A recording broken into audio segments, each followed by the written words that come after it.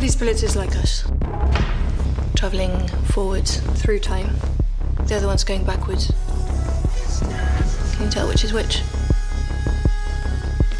How about now?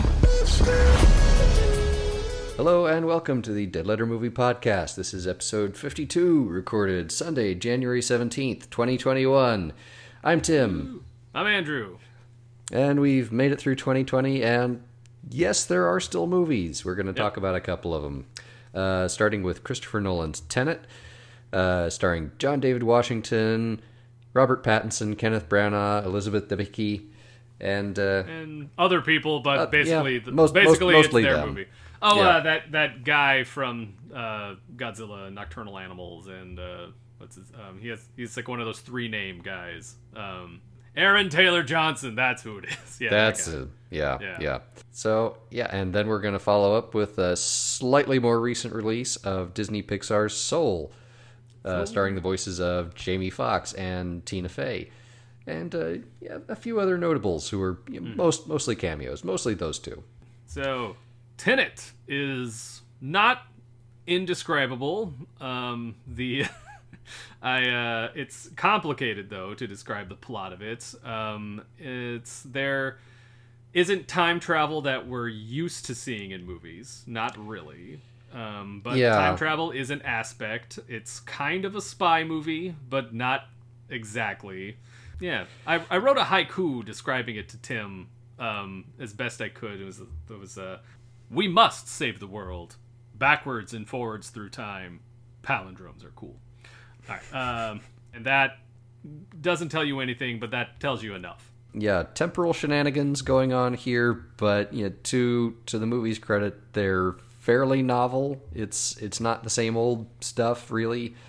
I mean, just by virtue of having been around forever, like Doctor Who has done some of this kind of stuff before, so it's not completely new, but it's fairly novel in its approach. And man, there are some fantastic set pieces that really play into it. I can't help but feel like the set pieces were come up with first, and then they try to build a story around it. That is normal. That is how often someone comes up with a story. They come up with their big thing. But first we'll focus on what works. And the set pieces work really well. There's probably like three major moments. The beginning, there's like a big chunk in the middle, almost exactly in the middle of the movie.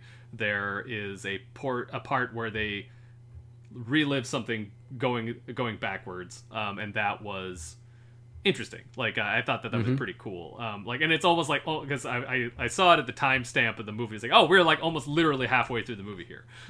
But it isn't like the rest of the movie is the first part of the movie backwards. It doesn't work like that.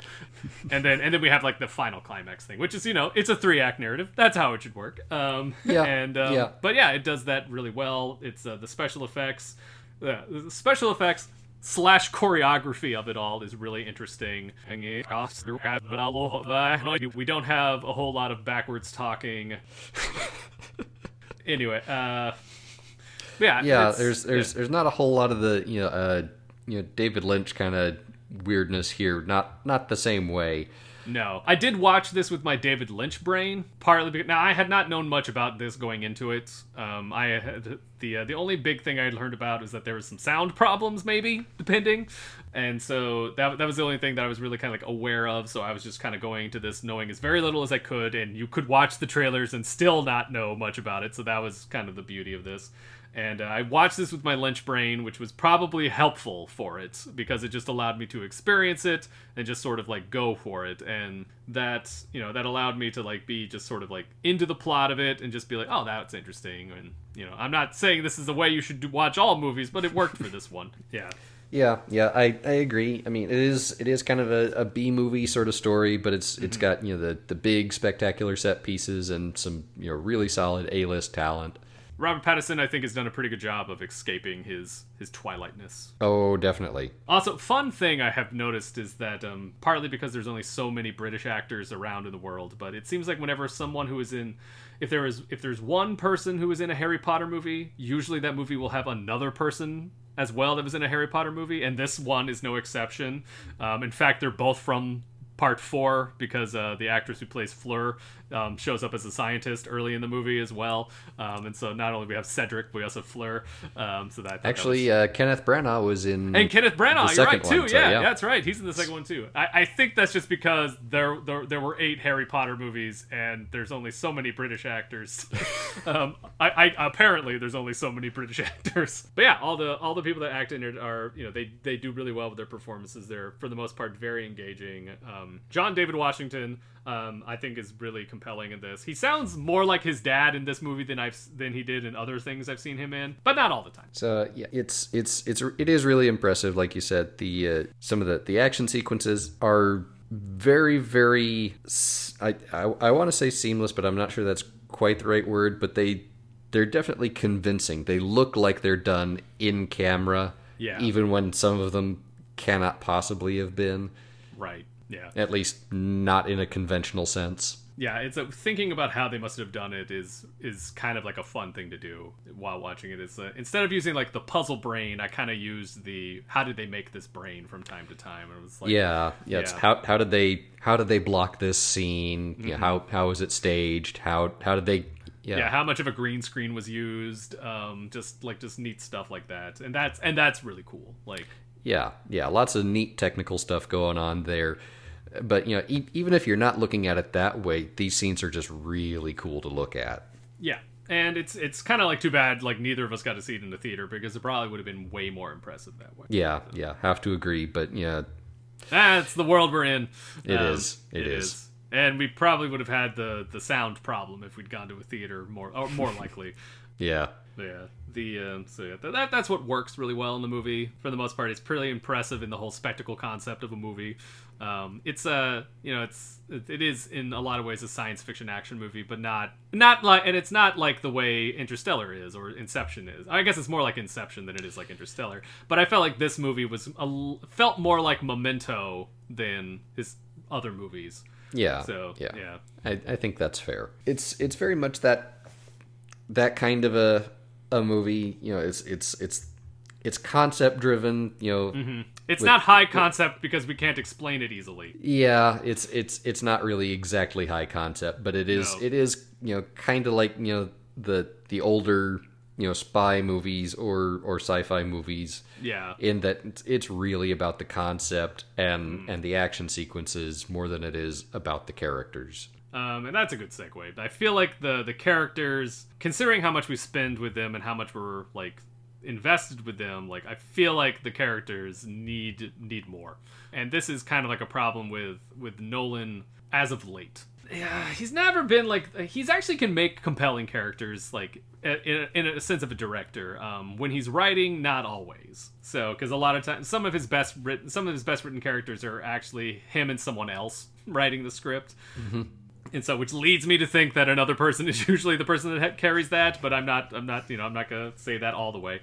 And this movie does kind of have that problem, is that some of the characters, I'm not gonna say they need to be fleshed out or given more depth. They just need more for it to get there. Kenneth Branagh is kind of more archetypal villain than he should be for this, I kind of feel. He's definitely chewing on the scenery some. He's definitely chewing on the scenery, and I think that's because the way his character is written lends to that. Yeah, very, very much so. Yeah, and you know, Pattinson and Washington, they're fine. I mean, like they're very good with what they have, and they're interesting because they're them. They're those two actors. But you know, Debicki, I feel like, is really underserved because I feel like her character is like lacking the most stuff. And there just needs to be more for her to work with. Yeah, like her character definitely goes places emotionally, but I don't feel like she really changes much over the course of the film. She's kind of in the same place, and that one place is enough to give her, you know, a range of kind of mental and emotional states. Mm-hmm. But there's not really much of an arc per se. No, not really. We're kind of when we meet her, we already like know what she wants to do, and so almost immediately. That's kind of to the detriment of the film. And basically the only real problems I have with the movie are script related issues, be it the dialogue, and it's not plot related. I think the plot's actually fascinating. I think that's actually really, it's got an interesting idea, it's got an interesting concept, it's got an interesting plot. It just the dialogue needs one or two once, like a twice over instead of a once over, because there's like a lot of B movies like this. It has a lot of exposition heavy dialogue that kind of hurts the enjoyment of it for me. And the thing is, I knew that would happen, but it still was irksome. and I think part of it is like because I think this time is like I took it like when the movie is presented as this like puzzle box that we're supposed to figure out, instead of it coming off of like I'm going to help you, it comes off as more patronizing. I kind of wish that it gave us, the audience, a little bit more credit there. Yeah, I can kind of see that. I wasn't as bothered by that personally, just because I had got into a mindset, fairly early on during the movie's runtime. It's like, okay, this is this kind of a movie, and it's sort of the B movie, spy action sci-fi kind of stuff, and it's not high concept exactly, but it is more about the concept. So I kind of expected more of the exposition, more of the explanatory stuff, and I didn't feel like it was really overdone. I hear what you're saying, and there maybe could have been less, and it might have tightened up the runtime just a bit. But I feel like there's enough going on here that I feel like the intention here was probably just to do enough to make sure the audience is coming along. I get it. Yeah, you want to give the audience credit, when you can. That's always makes for a better movie, unless you're just super, super obscure and there's nothing explained at all. This movie does not suffer from that, but I don't think it goes too far the other way either, in my opinion. Yeah, and it's like to kind of like reiterate how I feel about it. It's like whenever something got explained, I almost I haven't rewatched the movie yet, but I'm very certain the next time I rewatch it, I'm going to be looking at stuff and be like, now what would it have been like if you hadn't said that? Just straight up didn't say it. That's kind of how I even in the movie, I was like, I feel like this would have played better if you hadn't have said that. And in the movie, I'm watching it and I had that feeling, and that's a problem. So that's kind of what I'm talking about is and even then they would have cut down on the runtime a little, but I actually think it's a fine runtime. I don't think it drags at all. No, it's not like it needs to lose 10 minutes. No, not really. Yeah, so it's I don't know. So that's just kind of how I felt. So that's what ended up disappointing me about it. Is I know I shouldn't be disappointed about the fact that Christopher Nolan hasn't really learned from his mistakes yet, but I can hope, can't I? Not his best, but not his worst either. I don't know. It's still worth the watch. I will say that I was entertained. I had a good time. I'll probably watch it again. So that's that says something. So yeah, that's about where I come down to. Although I think I feel like I'm a little more forgiving of its faults. I don't find them as egregious as maybe you do. Yeah, I think that could just be that you're a little bit better at sci-fi than I am.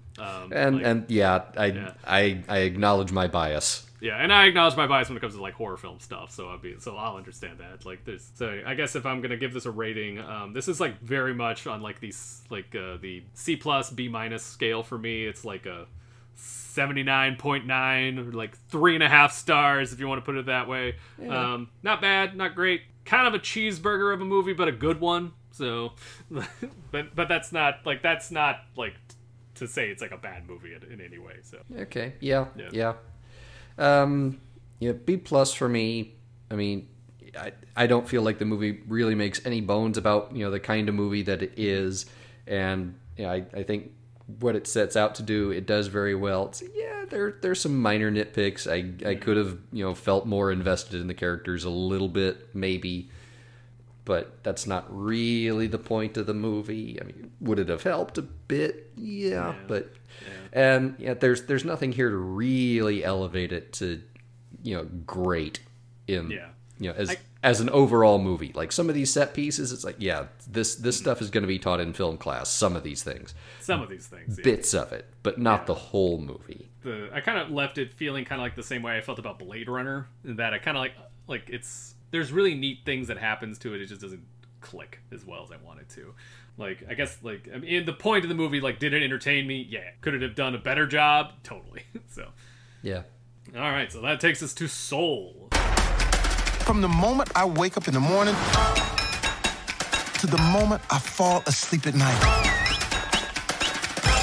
I was born to play. It's my reason for living.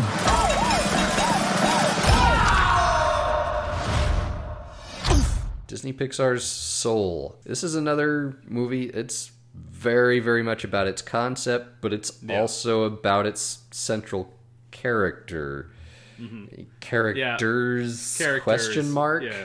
So it's interesting that we're kind of putting these two, like, talking about these two movies at the same time, because it has, like, whereas I feel like the characters here, this is a good example of taking a great concept and putting good characters in with that. And to better flesh out and better present that story and concept. The thing I kept thinking about, like, early on when the movie happened, and this doesn't spoil anything because it happens really early on, there is this famous quote by Mel Brooks that is, "Tragedy is when I cut my finger. Comedy is when you fall through a manhole and die." That's what happens here. Joe, who is a middle school band teacher, finally gets his big break. He gets to play piano for this jazz musician he's been a big fan of all of his life, and on his way home from getting the gig, he falls through a manhole and dies. Or at least not quite all the way he dies, but dies enough so that his soul goes on to the next plane, and he spends the rest of the movie trying to deal with that. Along the way, he meets 22, who is a new soul who has no desire to be incarnated. Yep. New or really, really old? Newer, yeah, because she is number 22, and she's presented around like other ones with numbers like 2 million something, or like outrageous numbers. Really, really high numbers. And okay, so been around a while, I guess. I don't know. It has no interest in life. Right. Yep. And there's the comedy. Yeah, there are a lot of things that worked for me here. The characters are pretty strong. They play well together. Yeah. The concept is interesting, and it gets you thinking. The music, I think I said this the other night when we were discussing. I wasn't really struck by it. Like they're not specific, themes or melodies that I'm remembering out of the score, but it definitely kept me in the movie. It fit very, very well, and there are some very different styles of music here that are kind of played off of each other a little bit. They don't interact directly, but that also kind of mirrors the plot. Exactly. It's scores are interesting because sometimes when you're aware of them, that's a bad thing. Like the fact that it keeps you in the movie, that is a good thing. So this is like one of those times where I was in the movie, I was watching the movie, and I would notice the music, but I would notice it in such a way just like, oh, this is really good music. That's kind of like what happened in this case when it comes to that. So. But yeah, it's I really like the ideas that are being explored. This movie is sort of like re-examining themes from both Coco and Inside Out. And this is the same director of Inside Out, which was a movie that was okay. It just didn't like click with me like it did other people. And I really loved Coco. So this is and so it was really cool to like think about these things.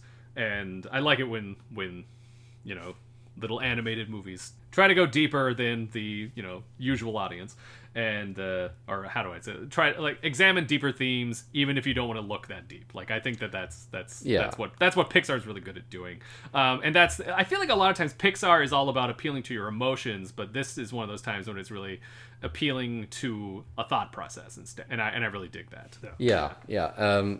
Director Pete Docter, by the way. Pete Docter. I agree with you, and this is definitely closely related to Inside Out, which was not a bad It's not bad. movie. It just didn't click with me. They were Yeah, like, it didn't- I didn't knew quite everything that was fit. going to happen Yeah. in that movie. Like, Yeah, every single thing that happened. Oh, well, this is going to happen to that character. This is going to happen to that character. Which is not Yeah. necessarily a bad thing. It's just at the time I was like, yeah. There are movies where I that happened to me, and I'm sitting. Oh, I know. Yeah, I've seen this one, this and this and this, and then realized that I didn't care because I was enjoying the movie. right. I mean, Stranger But- Things does that all the time, and I'm still into it. So it's Oh yeah. So, but I felt like Inside Out kind of bit off a little more than it could really chew. Philosophically, it was really, really ambitious. This movie is too. I feel like it's more well thought out, though. Yeah. It still doesn't have a lot of like hard answers, but that's kind of the point of it too. I think that's the upside of philosophy is that you don't like hard answers are not always the thing looking for when it comes to philosophy. So I think like that might be the reason why. And on top of that, like it also is just this is probably some of the best animation like visual artwork that I've seen Pixar put out. And I mean this is like their 20-something movie, so I mean like that's not a huge surprise. But Yeah, they've been doing this a while. yeah. But yeah, like just visual artistry done in this movie is just fantastic. To move on to things that don't work, I mean, before you and I were recording, like you kind of talked that maybe this metaphysical headiness might be detrimental as well. Yeah, and I think it kind of is because there are not a lot of hard answers. It is really kind of fuzzy, kind of hazy, and some of the physical look of the characters in the movie is that way too. And it's like, well, that's deliberate, that's intentional. I recognize how those things mirror each other, but yeah, I don't know. It avoids being too trite. At the end, there's not it's this simple plot, and at a couple of different points it feels like it could go a certain way, and it ends up not, and it's much more thought provoking. That's to its credit, I think, but sometimes gets a little too loose. Like the rules of how things work in this movie change fairly frequently. There's not a whole lot of internal consistency either. And I think part of that is, and I hear what you're saying, and I don't disagree with you, but I think that that's just what they're talking about. Like I think it's what they're examining, what they're looking at doesn't really have a set rule thing, and so it will change and it will be different, and so that didn't really get to me, or didn't like that. I actually enjoyed that to a certain extent, but I can see how like that kind of consistency could be detrimental. My only big issue with it is that you're kind of like this is like the first time, like there was like a meme going around about how Pixar's whole thing is like, what if toys had feelings, what if cars had feelings, what if rats had feelings, what if black people had feelings is the question here. And when that kind of is what's being presented, is like you're kind of like, oh, is this going to be like, I mean, this is like the first time we have a black protagonist be the star of a Pixar movie for sure, and let's face it, Disney's track record is not the best at all with that. So like I was sort of interested to see what they're going to do there, and if you're going to be expecting something for black culture like they did for Coco or Moana, you're not going to get that. There's some of that, don't get me wrong, there's a little bit of that there, but at the end of the day, it's just not as woke a movie as it could have been. To be honest, it doesn't actually like make it a worse movie because of that. It does make it a smidge disappointing, but I'm not disappointed like I was with Tenet, though. In this case, it's like it's just that like I saw something they could have done, and I wish they had is what that comes out to. And but that doesn't hurt the film's grade for me, though. Yeah, I tend to agree. I mean, it could have done more on some of that for sure, but that's not really the story they were trying to tell here. Which is too bad. Considering how like now Moana's Disney specifically, but considering how it worked so well for Coco, like that would have been cool. Yeah. I mean, that's kind of the flavor here rather than the meat of the narrative. Yeah. And there's like one other like something related to that kind of like rubs me the wrong way. I don't know, but yeah, like I agree. Like that's not what that wasn't a that wasn't something that they were thinking about really, and Yeah. that's too bad. It's just what it comes down to. So yeah, there's not really a whole lot else in this movie that didn't work for me. I mean, I liked it. I enjoyed it. I liked it a lot, yeah. And yeah, I did find it thought-provoking, sometimes a little bit irritatingly so. It's like, wait a minute, what about such and such and this and the other? I'm trying really hard not to spoil too I know, much this is a here movie for we're trying to people who have not already watched it at this point. There are things we could have talked about Tenet that would have been hard for us to spoil because it's just difficult to understand or difficult to explain, whereas this one is the best things we could talk about. We'd end up having to spoil something, and we don't want to do that. Yeah, I mean, once you've got the initial setup, and that's not really too much of a spoiler. I mean, things are often enough surprising, from there. There's some really nice, touching surprises over the course of the film. Pixar got a Pixar. Yeah, Yeah. that's their thing. So all that said, this is not the best they've ever done. I mean, I do like it. I do feel like the script could have been a bit better. So yeah, this gets a flat B from me. All right, so I actually think it's top echelon for them. I would put this in top tier Pixar for them, for them, and it could be top 5 for me. I'm not 100% sure. I haven't seen everything Pixar has done, but the ones I haven't seen, I don't particularly think would get to that top echelon. So I'm gonna not worry about that. So for me, this is kind of like a B plus A minus movie. So, but I'll just go with the B plus because it really would have been an A minus had they done that extra work. Which like I said, not the most woke movie, but I'm still glad they did what they did. All right. Now, right now, Tim and I would be talking awards right now if this was a normal year, but it's not a normal year. So, but this is, I would say for animated feature, this would be the film to beat. Even though I have seen Wolfwalkers, and that would put up a good fight. Yeah, it'll be interesting to see how any of that shakes out for sure. And of course, we will be talking about awards season when it starts, which it hasn't quite yet. Looks like that'll be March. Yeah. So I mean, a lot of the movies that are probably going to be in contention have already premiered on various streaming services and are going to stay there. Yeah, so I think this is going to be a year where it's going to be a lot easier for people to see all of the nominees than other years ever. So yeah, so we'll definitely be keeping an eye on that going forward, and we'll see what happens. We'll see what happens. Thanks for listening, everybody, and we'll talk to you again next time. Bye. Bye. I got soul, but I'm not a soldier. I got soul, but I'm not a soldier. I got soul, but I'm